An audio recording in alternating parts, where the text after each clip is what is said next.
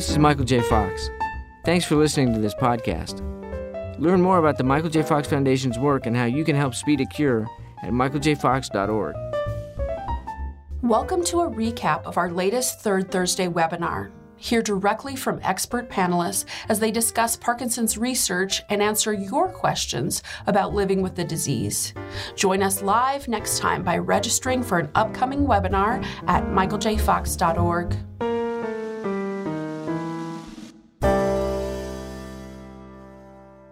Hi, and welcome everybody. Thank you for joining us today. I'm Rebecca Gifford, and I'm your moderator for today's webinar. I'm a writer and workshop facilitator. I also co-host the podcast When Life Gives You Parkinson's with my husband, Larry Gifford, who occasionally moderates these webinars. He was diagnosed with young onset Parkinson's disease in 2017. So today we are going to discuss life with Parkinson's from a loved one's perspective. Our panelists will share their experiences and tips and answer your questions. They will also talk about what being a care partner can look like and whether there's a more preferred description for those who care for a loved one with Parkinson's. We'll also discuss how to recognize stress and burnout and strategies to prevent it. So this is a big topic, a lot to cover, and we would really love to get started. We're excited to talk with all of you. So let me introduce our panelists. First, we have Rich Sussman from New Jersey. His wife, Paula, was diagnosed with Parkinson's in 2017. Welcome, Rich. Good morning, good afternoon. We have Dr. Joy Fleischer, who is a movement disorder specialist and associate professor at the Department of Neurological Sciences at Rush Medical College in Illinois.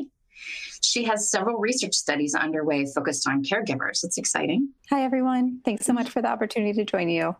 And we have Maggie Rowland Wortendijk from Tennessee. Her dad, Mike, was diagnosed with Parkinson's in 2014. Welcome, Maggie. Yeah, thanks for having me. Well, thank you, everybody, for being willing to share your experiences and wisdom today. Let's get started. So Michael J. Fox has a wonderful quote that says, "When I first heard about my diagnosis, I was so angry. And Tracy just looked at me and said simply, 'In sickness and in health.'" As care partners and loved ones, we know in a way we also are diagnosed with Parkinson's. So I'd love to start with Rich. When your wife, Paula, was diagnosed with Parkinson's, what was your initial reaction and how has your care partner experience evolved over time? Wow. My initial reaction was, it was a combination of being scared, being afraid, being upset. The background was that the closest experience I had to Parkinson's prior to that was from Paula's dad, my father-in-law. He was diagnosed late in life. So the first thing I'm thinking is, no, Paula's much too young to have Parkinson's. That's not right. The second thing I'm thinking is that he quite frankly didn't do very well with his disease. It progressed very rapidly, taking his body, taking his mind. So I confess, one, that I was thinking terrible things about what this actually meant.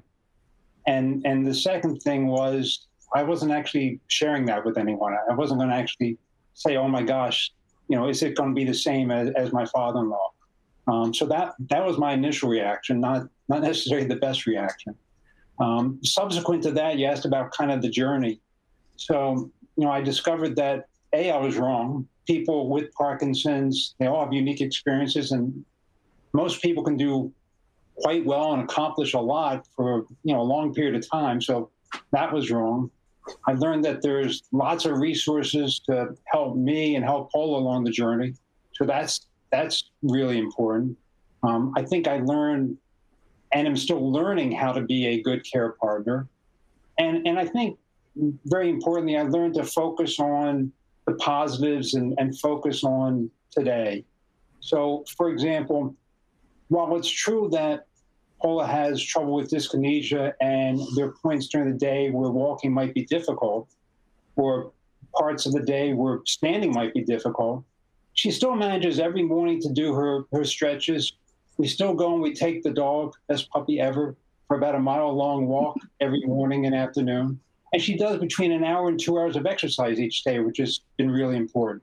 So I focus on that. I focus on all the positives. I focus on how well she's doing, as opposed to focusing on some of the other aspects of it. So I think that's been really important to me and to Paula. Yeah, and kind of taking control of what you can take control of, right? Yeah, exactly. So the exercise and the things, then the research and the things that you can do. Yeah, I like that. And our journeys are constantly evolving because the disease is always progressing, right? So we're kind of in that constant state of evolution. Yes, right? Yes. And one thing that Paula says and truly believes, and this is another reason for kind of living in the moment, is that if the disease did not progress any further, she'd be perfectly happy with where she was today. Well, if she's perfectly happy with where she was today, then, that's great. That's a good starting point. That's much better to be, focusing on that. Right. Thank you. Thank you for that perspective, Rich. Maggie, I want to ask you a question. We often refer to people who care for loved ones with Parkinson's as care partners. How do you feel about this? Do you feel there is a more preferred term for someone like yourself who isn't a person or isn't a partner of a person with Parkinson's, but is certainly affected by Parkinson's? Oh, that's such a good question. Actually was intimidated to take part in this webinar when we talked about care partners. That's not really how I see myself. I think the name of the webinar is perfect. Like, do you love someone who has Parkinson's? I do, like a whole lot. So I think that to me, it's just as simple as that. I don't need a label or anything like that. But again, I care for my dad in a different way. So a care partner isn't really applicable to me. Do you have a term that you would rather use, or is it just my dad has Parkinson's? Yeah, be that simple. I don't think that's complicated. Right. Rich, I'd love to get your take on that. Are you comfortable with care partner? How do you respond to caregiver? Yeah, I'm not uncomfortable with care partner. It's probably not my preferred term. Much to Paula's chagrin, we've been married for 40 years.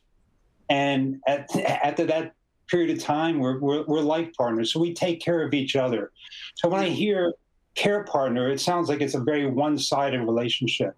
And I don't think that's right. So the phrase that I like, which I can't take credit for, that you and Mary can take credit for, is partners in Parkinson's. And I view Paula and I as being partners.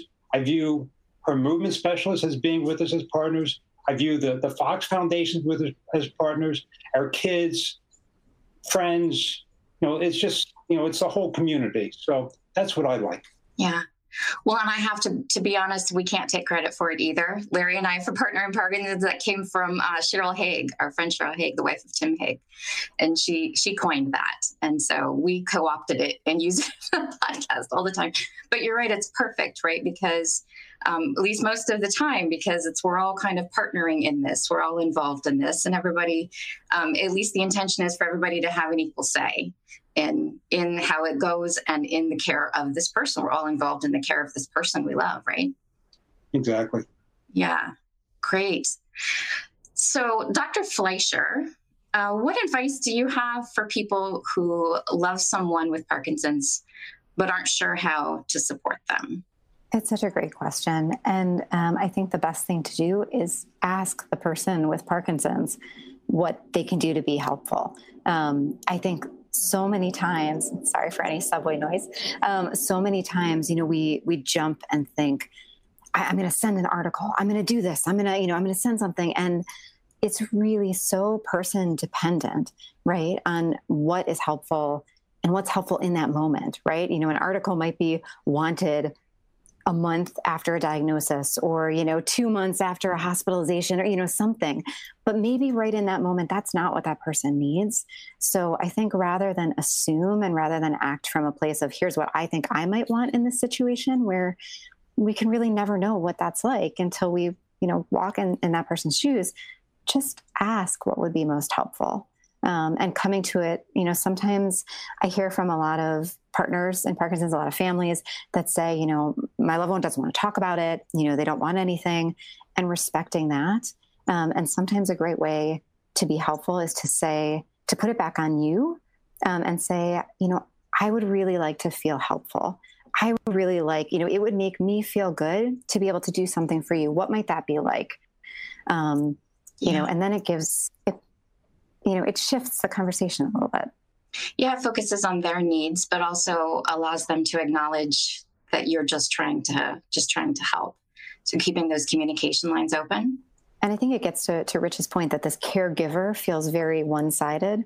But if you can have the person with Parkinson's in the giving seat to say, let me give you something to do as someone who wants to help, that can be helpful. That's great. So we have an audience question that maybe Maggie, you'd like to take a stab at this. My mom has Parkinson's, but I live far away. How can I best support her from afar? Because you don't live in the same place as your father, correct? I don't. I live in Nashville, Tennessee, and I'm from Birmingham, Alabama, which is where my parents currently live. So not super far away, I'm a quick drive, but not in the same town. So this is a constant struggle. So I feel for this person who asked this question. It changes, I would say. Along your journey with Parkinson's, we always talk about how it changes and grows and evolves as your loved one changes and grows and evolves. So at the very beginning, we talked about communication. We didn't talk about it at all. So supporting from afar was pretty difficult, or I guess you could say it was easy because we just continued about normal life. As we've been a couple years out from diagnosis, we are, more able to talk about it. So for me, I would say, just like Dr. Fleischer said, figuring out how your loved one, how does mom want to talk about it? Does she want to talk about it? Does she want to ignore that it's happening? Maybe not the healthiest option, but I would say follow mom's lead. Make sure that you're asking how are doctor's appointments? When is your next one? Do you have any things that you're worried about? Have you noticed anything changing? Sometimes just an ear for somebody to listen who's not involved in the everyday life and can have a bit of a different perspective. I found that to me is the best way to try and support. Well, and it can be tough too, because you're trying to support and help them where they need help, but you also don't want to encroach upon their independence. You want them to feel like we support them doing as much as they can do for as long as they can do, right? So you're always kind of walking a fine line there. And so, so keeping, like you and Dr. Fleischer both said, keeping that communication open and just kind of keep having that conversation. Yeah, I like that. Absolutely. Great. So I just want to remind our viewers that there is a guide called You, Your Loved Ones, and Parkinson's Disease, and there's a link to that in the resource list if you want to read more about that. Okay, so let's move on to talking a bit about something that is sometimes a daunting process, managing the care of a person with Parkinson's, or helping to manage the care of a person with Parkinson's. Now, we know everyone is different and every relationship is different, but there are some tips that seem to come up pretty consistently as helpful tools or things to keep in mind regarding this. For example, from the list on the slide, get help, build a good care team. And part of that is, if you can, consult a movement disorder specialist. Be organized, keep lists, and prepare ahead for appointments. That's a big one for Larry and myself. We always have a meeting before the meeting and kind of get a list together, make sure that we're remembering all the things that happened since the last time we saw them, make sure that we're able to get addressed all the things that we need to, because sometimes it's a pretty long list. And then stay informed as much as you're comfortable. But Dr. Fleischer, care partners can be invaluable resources, I believe, when it comes to getting information and perspective on how the person with Parkinson's is doing. What tips do you have for care partners and how they can best manage the relationship with the care team and then participate in the care team? It's such a great question. And this really comes up every day. So I love your idea of the meeting before the meeting, right? Strategizing, we're going to have this appointment, and whether the appointment is half an hour or whatever it is, having that prioritized list coming into the visit with that is so powerful, and can help you get the most out of the visit. I also think a really important thing to talk about in that pre-meeting is, because Parkinson's can be so insidious, it can be so sneaky, and some symptoms might not be noticeable to the person with Parkinson's, but partners and family members might notice things. It's a good time in that pre-meeting to maybe say, would it be okay? I've noticed that your leg is dragging when you're walking, or I've noticed that your handwriting is changing a little bit. Have you noticed that? Would it be okay for me to bring that up at the visit? Because sometimes it can be really difficult if care partner is bringing something up for the very first time in the doctor's visit. I can sense that tension of, why did you say that? What's going on? So I think if there are symptoms that you're concerned about and you're worried, broaching that, with the loved one first is great. If not, many healthcare systems are on, an electronic health portal, whether it's a MyChart or something else. And you can always, send a message if you have access to your loved one's chart, if you're a proxy. You could send a message, you could call and leave a message with the nurse just to say, here's something I'm concerned about. I wanted to give you a heads up. If you don't feel comfortable and you'd like the provider to bring that up first, that's something that I have a lot of family members who do. Yeah. So you're kind of helping to keep the communication open when the person with Parkinson's may not be inclined to, or may be having an off day or something like that. You're kind of assisting in that process. Exactly. Okay, great. Maggie, you are an adult child of a person with Parkinson's. How do you participate in your father's care? Well, Dr. Fleischler actually sent a message that said many MDs are thrilled to have family members join visits by phone, which yeah, I didn't know that. Start demanding some phone calls. I would say an adult child specifically who lives in a different city, being a part of the care is, and I hate the word care because my father requires no care. Being a part of the care is a little more difficult. So for me, what that means is after each appointment or before, or, a couple of days later, I always try to get on the phone with that and just get a full download of what did you guys talk about? Did you have to do this? Did you have to do the walk test? Did you have to do this? How did it go? Anything new? What are they talking about in the future? Did you ask them about that thing that we talked about? And then it also includes talking to my mom and getting the same download from her, because and then sometimes with half of the picture from both of them, I can get a full picture of what went on at the doctor's appointment. So it's just trying to be involved as much as you can and just understanding what page everyone is on. Right. Do you have conversations with your parents about how you might be helpful in that process? I think rather than having conversations with them about how I can be helpful, I typically just butt my way in and force myself into being helpful. I think that communication is important in every family or every friendship of someone who has Parkinson's, and you kind of have to learn what works for you. So, it works for me and Dad to catch up every Friday, and sometimes we talk about Parkinson's, and sometimes we don't mention it at all. So understanding kind of by body language and whether or not anyone's willing to talk about it. Right. I have to push too hard if I don't have to. Yeah. Has communication changed over time with your father? And I'd love to ask Rich about that as well. Has communication shifted at all over time with as your father or your wife's Parkinson's progresses? Yeah, sure. I can take that one. It has definitely changed. So I kind of alluded to in the beginning, right when Dad was diagnosed, we didn't talk about it at all. It's a really strange elephant in the room. Kind of pretended that no one had Parkinson's, and now it's kind of a part of our daily life. And I'm kind of a jokester, so I tried to make some jokes in the beginning that did not land. And I think we've finally gotten to the point where we can all kind of laugh and joke a little bit when appropriate. So it's definitely a spectrum from not talking about it at all to it's here and we're going to talk about it and kind of name it. Right, right. We have an audience question, and I'm going to pose this to Rich. How do you separate spouse and caregiver if one has Parkinson's and the other has a medical condition? Or maybe that's a better question for Dr. Fleischer, or if anybody wants to chime in. Yeah, I'm not totally sure if I understand. The question is, how do you separate spouse and caregiver?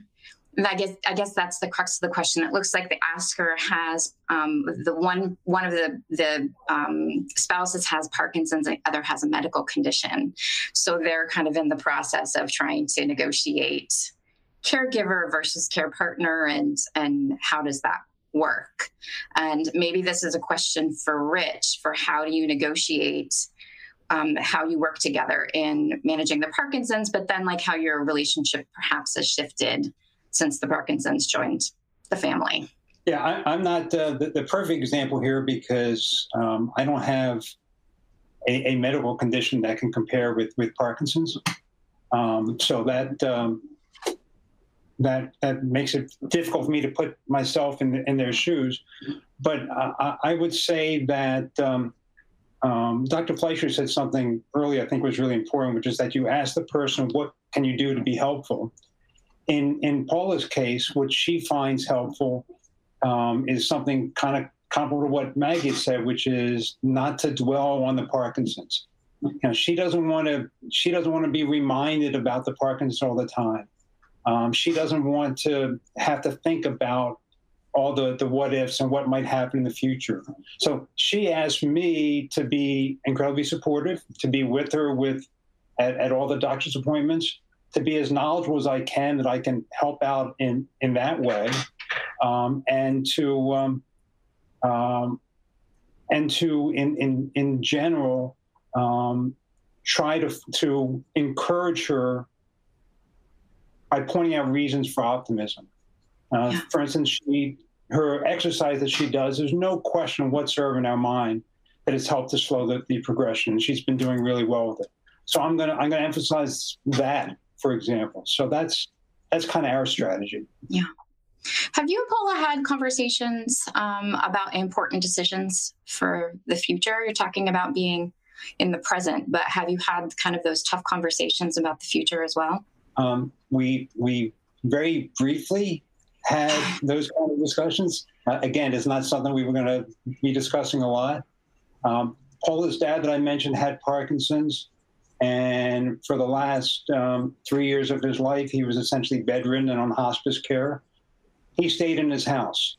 My dad had vascular dementia, and for the last 18 months of his life, he was in a memory care unit. And Paula very quickly said, okay, let's get this settled right now, and then let's not even talk about it after this. I'm going to stay in the home. Maybe happens to you, you're going to stay in the home. We're going to stay in our home. You know, I don't want to go into one of those facilities. That's just the way it is. So we did have that discussion, and it's done now. It's decided, and that's what we're going to do. And we don't bring it up anymore.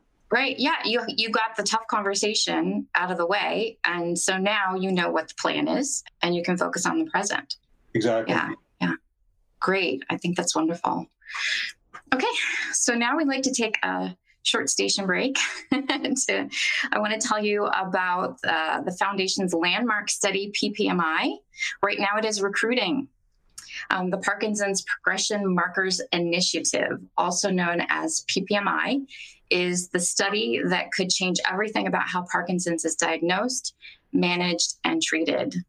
And right now, the study needs parents, siblings, and adult children of people with Parkinson's. You can take a short survey and get started by clicking Get Started in the Take Action box on your screen. The study is also recruiting people diagnosed with Parkinson's in the last 2 years who are not yet taking PD medications. You can learn more about PPMI by clicking on the link in the resource list. Rich, I believe you are a PPMI participant, am I right? Well, I have volunteered to be a control person. I've not been onboarded yet, but I've been promised that I'll be control subject number 1 at the hospital where Paula's movement specialist is. Right. And so why did you sign up? Just a little bit of background. which is that Paula has a mutation that is linked to Parkinson's. One of the mutations that the PPMI study is looking to study more. When Paula's mutation was found, I did sign up for genetic screening. And it sounds a little weird, but I was kind of hoping to be found with a mutation that I could participate in research, because, as a care partner, as a partner in participants, a partner in Parkinson's, we might have to fix that one. I had trouble getting that one out. Right. It's one thing just to kind of be on the sidelines and a cheerleader and helping, but I want to try and see if there's something that I could do to actually be involved and help. And we have participated in research studies. Paula is the active participant, and I'm kind of a control. We do Fox Insight, and I signed up for PPMI for the same reason, because if I can somehow contribute to it, it helps Paula, it helps everyone else. It helps out kids who might have the same mutation. So why not do it? Great. I know, it's just, what can we do, right? There's no cure, but we can do so much to try to move things along. And organizations like the foundation rely upon people to participate. Podcast, but it's probably not my thing. All right. Thanks for telling us about that. So let's move on to talk a little about stress and burnout. Exciting. The world right now is dealing with an increased level of stress. My goodness, not to mention raised levels of physical, emotional, and mental exhaustion. And for anyone caring for a loved one with Parkinson's or any disease for that matter, the potential for burnout is very real. Dr. Fleischer, what are some of the symptoms of burnout that we can be looking for to recognize in ourselves and our loved ones? I'm so glad we're talking about this topic. So, anger, frustration with the loved one, increased anger, frustration just in general, feeling like you're detaching more from your, caring from just the relationship with that person. These can all be signs of burnout, as well as, physical exhaustion, emotional exhaustion, feeling like your fuse is so much shorter. And I think we're in a burnout pandemic that goes, that is not unrelated to the main pandemic that's going on. So I think it's so critical to recognize and to know that there are things that we can do about it. Well, what are some of those things that people can, if they start to recognize the sign, what's a way to get started in taking care of yourself and moving through that? So, I think number one is recognizing that, that you might be going through burnout and knowing that that is normal, that is okay.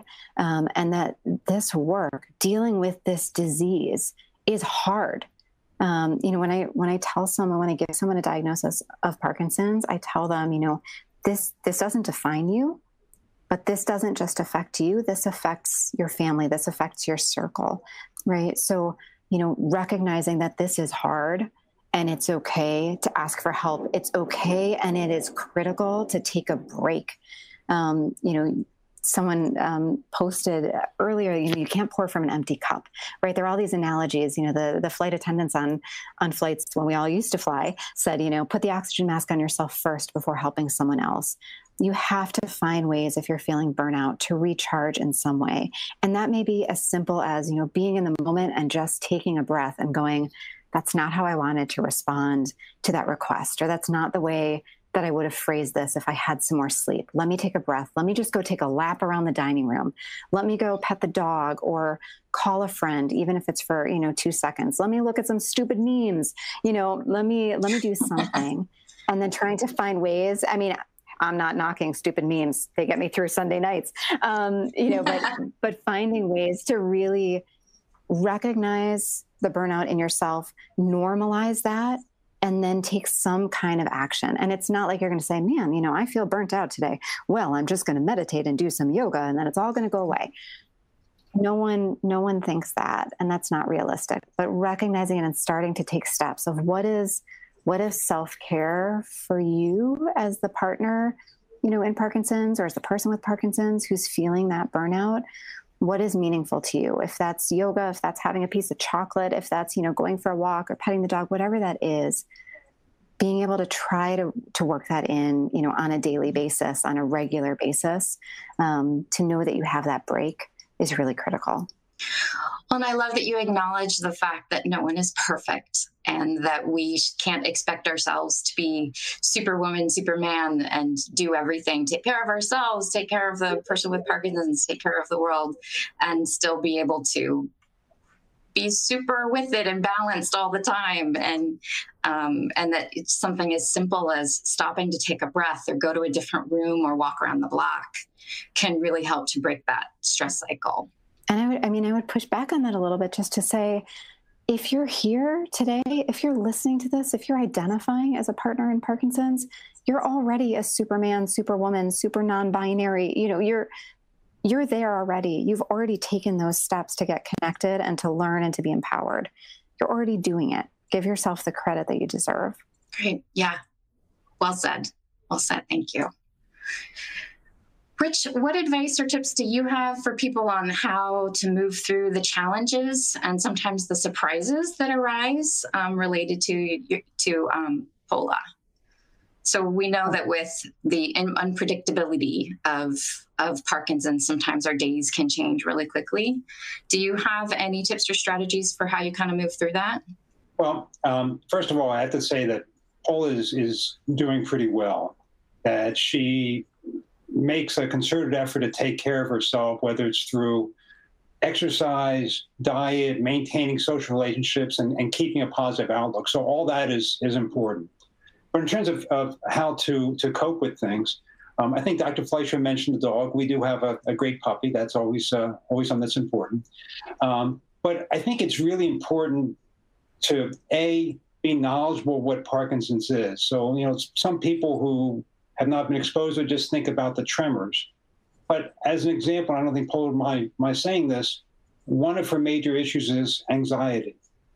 And Parkinson's-related anxiety is one of those things where you can't do a lot with it.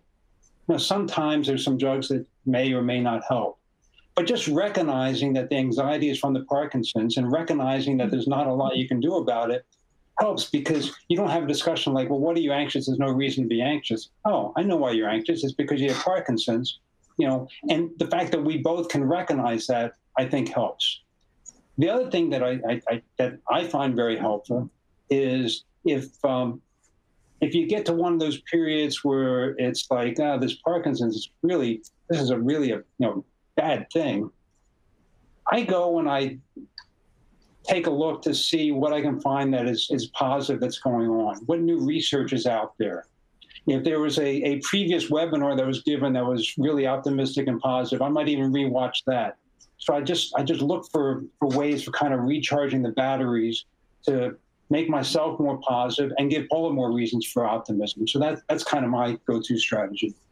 So there's so much information out there, right? And so many reasons to be optimistic. Yeah. Maggie, we have a question from the audience.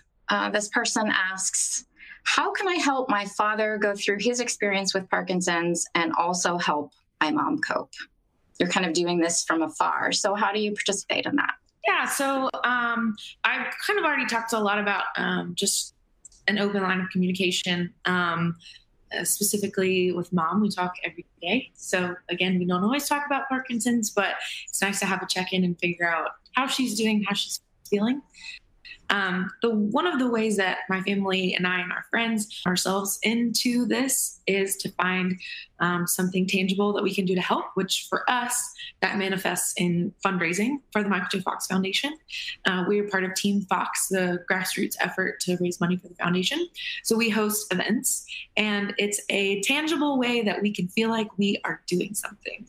So, and you can see the dollars tick up, so you can see exactly how much impact you've had. So it's been really great for us to have an outlet and something that we can do where we're feeling like we're helping. We're not sitting back and like letting it happen to us. We are moving forward and making change. But as that relates to burnout, I'm not a physical care partner. So burnout for me is a little different. Every year we host a big event and we try to raise a lot of money. And it's fun, and we shake pom-poms and we wear fox masks, and everything is orange and everything is blue. And it's a really good time, and it's a really great way for our community to rally around us. But sometimes, usually about once a year, I get into a bit of a funk and say, I don't want to shake pom-poms and talk about how exciting Parkinson's is. It's not exciting. It really stinks. So I kind of get into a spot where I'm really not interested in being joyful about Parkinson's. So I just have to let myself feel that.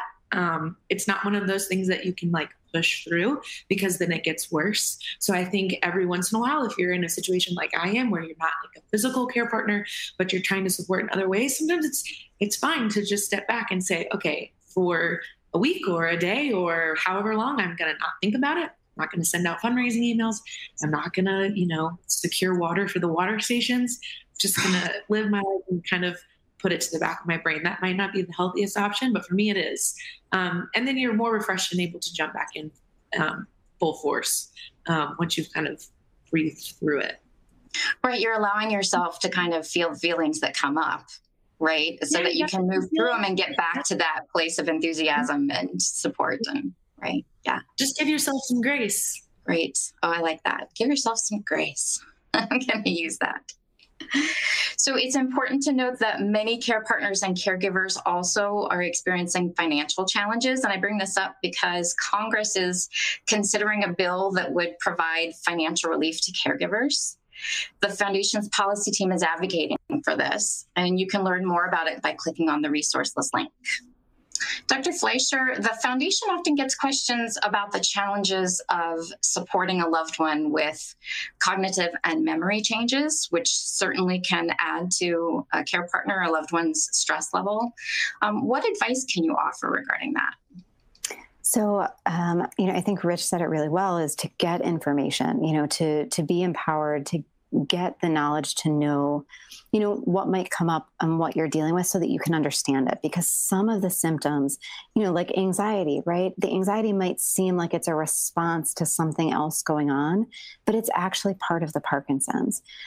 One of the things that I think becomes this sort of elephant in the room and a real source of frustration is apathy. So a person living with Parkinson's just kind of loses their motivation. I mean, I think about like motivation as a gas tank, and it's like someone kind of poked a hole and they know they should exercise, and their family is, telling them they got to exercise, they got to do the things. And they just, not today, but maybe tomorrow. Right. And it can become this source of frustration and not recognizing that that's the disease talking, rather than that person. So I think understanding things like apathy, understanding the ways in which memory and thinking can change in Parkinson's, not in everyone, but the things that can be affected and the things that don't tend to change.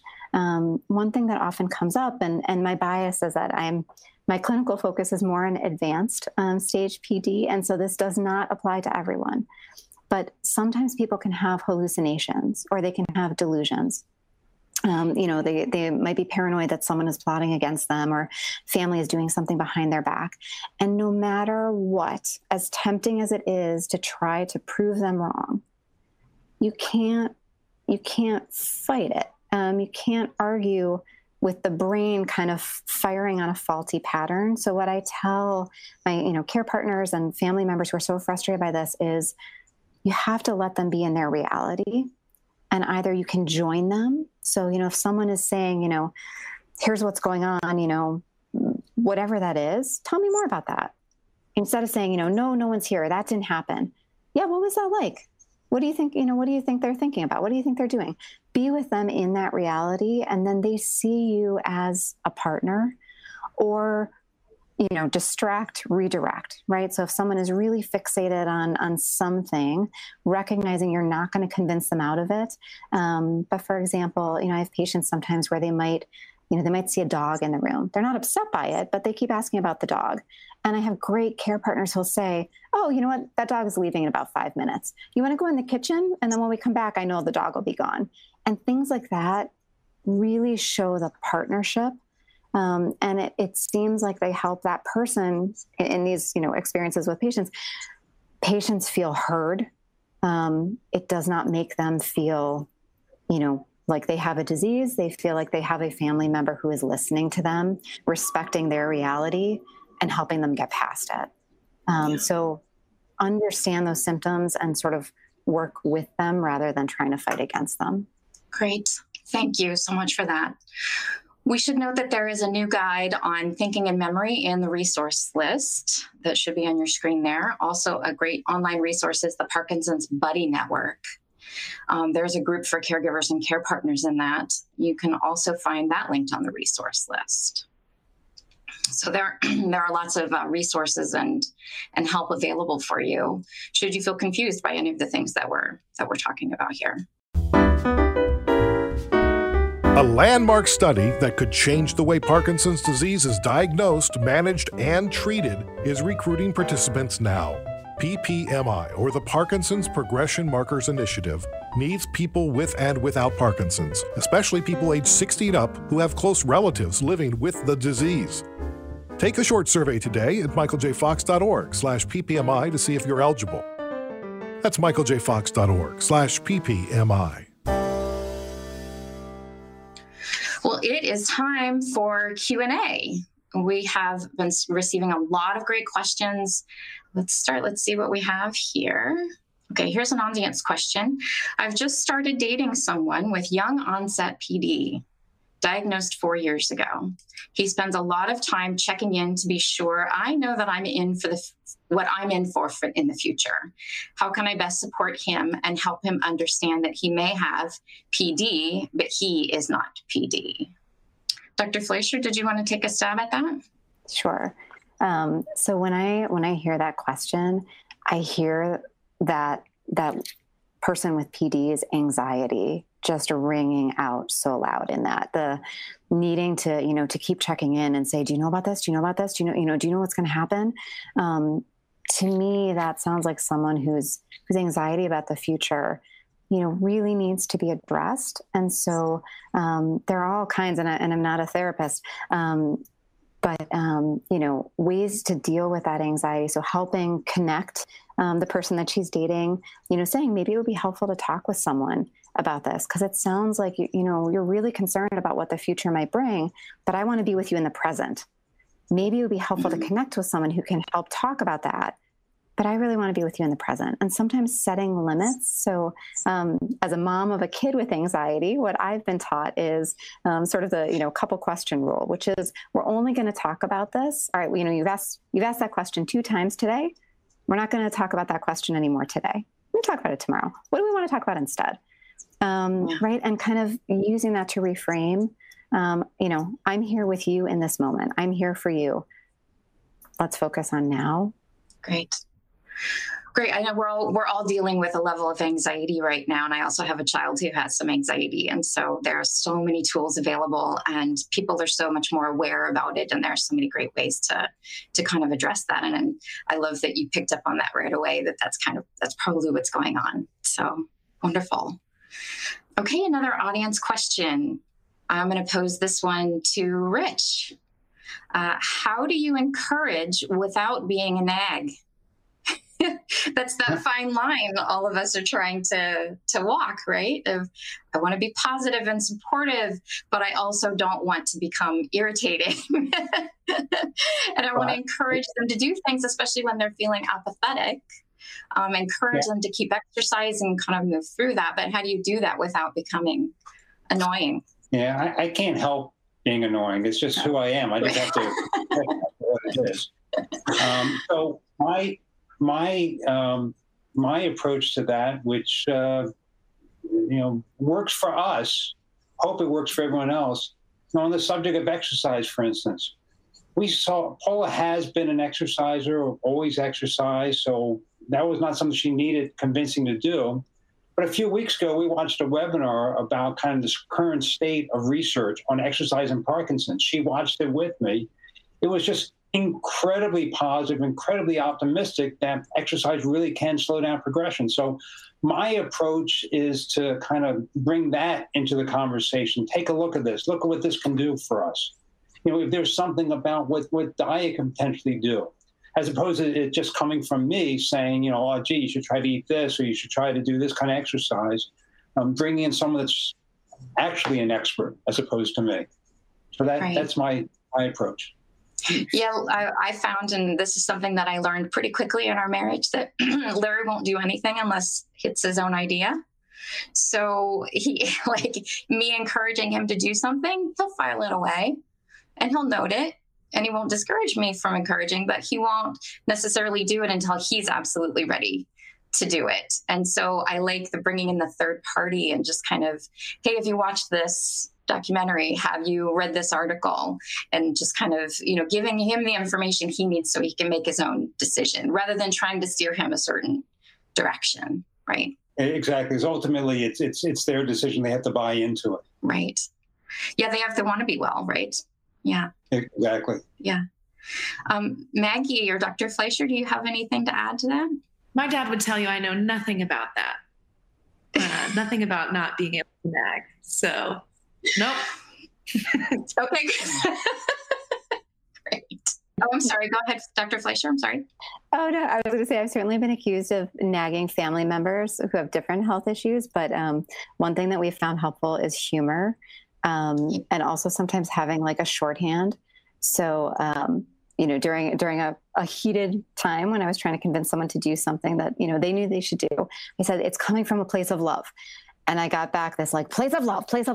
And now, if I suggest something, I literally just go like place of love.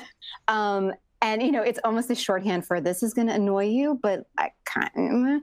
And so, having that, I have a partner, a care partner who her husband was getting really frustrated with constantly being reminded to fix his posture. And so they came up with this shorthand where she tells him to boing it and just kind of thrust his pelvis forward. And so it's hilarious. And it just makes both of them laugh. It makes me laugh. But, they're walking along and he might get more stooped and she just goes, boing it. And it works. And it's not nagging. It's become this thing for them. So, not that works in every situation, but I think if you can find a little bit of humor, it goes such a long way. Laughter is a great healer and a great equalizer, right? And it's a great way to communicate even regarding some of those dark things or worrisome things. Like, I really want you to take care of yourself. But sometimes people can hear it better when it comes through from a place of amusement and humor. Okay, another audience cue. As a person with Parkinson's, I am feeling more and more guilty about having to rely on others. So how does one deal with this? Just raise your, anybody who wants to answer, you can raise your hand. Maggie, do you have any perspective on that? I feel this a lot in my normal life. I don't like to ask people for things. So I could see how you would feel this way if you're somebody who is dealing with Parkinson's diagnosis. I would say that for me personally, I like to feel needed. And I'm sure that if you are a Parkinson's patient, there are people in your life who feel the same way. So although it may seem to you like you're a burden to them, they probably like to have tangible ways to help you, and it makes them feel involved and makes them feel like they're part of it and they're actually doing something to help. Oftentimes as people in the circle of someone who has Parkinson's, we feel like we can't really do anything. We just kind of have to sit there and not really take an active part. So for me, when anything that I can do to help always makes me feel better. So I would say hopefully that would assuage some guilt, but I'm sure that that's a constant battle. It's hard to ask for help, right? So I identify with what this person is asking, and especially if you're feeling vulnerable or you have a new issue that's come up that you don't really want to talk about, but that you need some help with, and asking for that help can be a really, really hard step. So I get it. Rich or Dr. Fleischer, do you have anything to add? I think flipping the script and imagining if someone else, needed that help and asked you, or if you thought that they needed that help, most people would say, oh my God, I would jump to do that. And recognizing that that's how others may feel. So having a little bit of that sort of self-compassion to say, I would do this for someone else. Someone else probably wants to do this for me, while simultaneously reframing and recognizing how many things you can do, right? So it might be that you need help for A or B, but there's so much else that you can do. So I think holding those two things together is important. Yeah.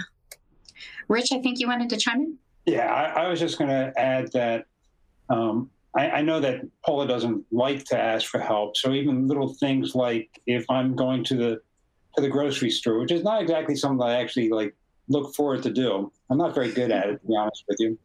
Paula wants to come along, but there might be sometimes a day that the walking might make it difficult. So we just pick a time that works, and that way she doesn't feel like she's imposing upon me that I have to be the one doing shopping. So it's just little things like that. Well, and I think, like several of you have said, I think they might be really surprised at how much people want to help, and maybe they don't know how to, and they're waiting for you to ask. And so just posing that question and having that conversation, like you said, Rich, about negotiating what is helpful and what can she do. I have learned that a lot of times there's stuff that's happening that me or my mom or my sister, we just don't really know what's happening, because obviously we can't get inside of Dad's brain. It's really helped me to read things that are written by people who are living with Parkinson's, specifically like Michael J. Fox's books are great, also because he's really funny. But there's other things that you can read and resources, and understanding symptoms that other people are having helps you know what to ask for. So I think I read through MJF's most recent book, and he was describing some sort of symptom that he usually has that I had never even heard of. And I asked my dad about it, and he said, oh yeah, that happens to me sometimes. So we never would have known to ask for that. We never would have known how to help him with that if I wasn't kind of understanding what other people go through. So it gives you a really interesting perspective and to kind of know what to ask for. Well, and that speaks to the power of us sharing our stories. And when we're willing to kind of talk about our experiences as people with Parkinson's and care partners, things like that, you would have never known unless somebody had been willing to be vulnerable and share that, right? And that's just even one very small example of all the power that you can have when we're all willing to share our stories. So great. Thank you for bringing that up. That's fantastic. Okay, another question. How can I make visits more enjoyable for me and my husband, who is in a memory care facility? Dr. Fleischer, do you want to take that one? Sure. I mean, I think this is such a challenge right now, especially with COVID, because I don't know what restrictions might be in place. So if you're able to meet, but just meet outside, is it possible to go for a walk? Is it possible to find a bench, to sit outside and, enjoy the scenery, enjoy the weather, or, play a game, talk about something, reminisce about, a trip, something else, that setting reminds you of. If you're able, to be indoors together, I think coming with, a loose list, it doesn't have to be followed, but, maybe some ideas of activities. So can you bring a puzzle? Can you bring a book of jokes? Can you bring an audiobook to listen to together? It can be so isolating to be in a memory care facility. So bringing something so that it doesn't just have to be, I show up and what do we talk about? Maybe we talk about what did you eat for lunch? And, that answer is probably not going to be super positive.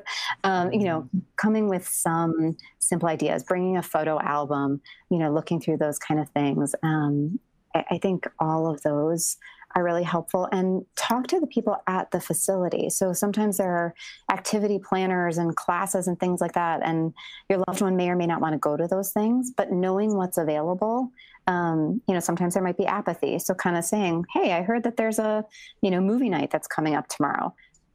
What do you think about going to that? I think often there are a lot of resources at memory care facilities that we might not be aware of. Okay. Great. Rich, I want to give you an opportunity to chime in. I believe you had a parent in a memory unit. You both you and Paula? Yeah, I did. My dad was in a memory care unit, and I'm not going to sugarcoat it. It's tough because he wasn't actually sure who I was. I could have been a brother. I could have been a nephew, but I was a familiar face. I will tell you that I would bring our dog along, who is a therapy dog. The other residents, love seeing the dog. And my dad loved seeing the dog. That helped. But it's tough because you bring a photo album. I found an old photo album of my dad in the Army, and this was from Italy in 1945, and he thought it was me. So it was, it's really challenging. The only thing that kind of got me through it to some extent was this thought that my dad's soul, what he was as a person, as a dad, as a husband, that had kind of slowly slipped away, and it was kind of the shell that was remaining. So that I used that as a way of trying not to be as upset that he couldn't remember the things that I wanted him to remember. That he couldn't remember my mom, who had passed away a couple years before. That you couldn't have those kinds of conversations. So I would go there. I feel good about going there because he was happy to see me. And from that perspective, I thought that I was doing good. But it's not easy in any way, shape, or form. Yeah. Thank you for sharing that. We have another question that perhaps as care partners can answer. What about feeling isolated or lonely as a care partner, especially if a person needs a lot of assistance? Well, and Dr. Fleischman, I'm sure you have some perspective on that as well, that sense of isolation, and it's only gotten worse with COVID, right? They're just asking the general question, what would you say to them? So maybe you have some advice or wisdom to offer. I'll start with Dr. Fleischman. Oh, sure. So, I would say, as strange as it sounds, you're not alone in your loneliness, right? That this is so common and rampant. And even pre-COVID, the United Kingdom has a minister of loneliness, recognizing that this is such a huge and growing issue.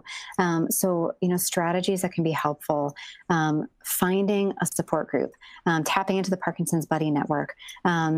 My research team, for example, we're working on studies to build caregiver peer or care partner peer mentors, connecting someone who's experienced with someone who maybe is newer on their journey as a partner in Parkinson's.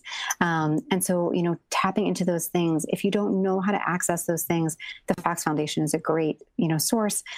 Reaching out to your movement disorder specialist, your neurologist, saying, I need a team, I need more strategies, I need more connection, what's out there? Because there's a tremendous amount out there, but it can be really overwhelming to navigate. So I'd be really interested in Maggie and Rich's perspective. Quickly for about 30 seconds, because we're going to need to wrap up here. If either of you has any perspective on that. I would just say to ask for help as a care partner. That was another question that somebody had asked about. How do you widen your circle? Just ask. People don't know that you need help if you don't ask them. Great. On that note, we're going to wrap up. We are out of time. What a great conversation. Thank you so much to our panelists for being here. And thank you for everybody in the viewing audience for being here. It was such a pleasure. Thank you again for being part of our community and for joining us today. And thanks to our panelists for sharing your time and expertise. We'll be sending a link to the webinar on demand to listen again or share as you'd like. And we hope you found it helpful. We had it was such a pleasure to do it with you. Have a great day. Did you enjoy this podcast? Share it with a friend or leave a review on iTunes. It helps listeners like you find and support our mission. Learn more about the Michael J. Fox Foundation at michaeljfox.org. Thanks for listening. This is Michael J. Fox. Thanks for listening to this podcast. Learn more about the Michael J. Fox Foundation's work and how you can help speed a cure at michaeljfox.org.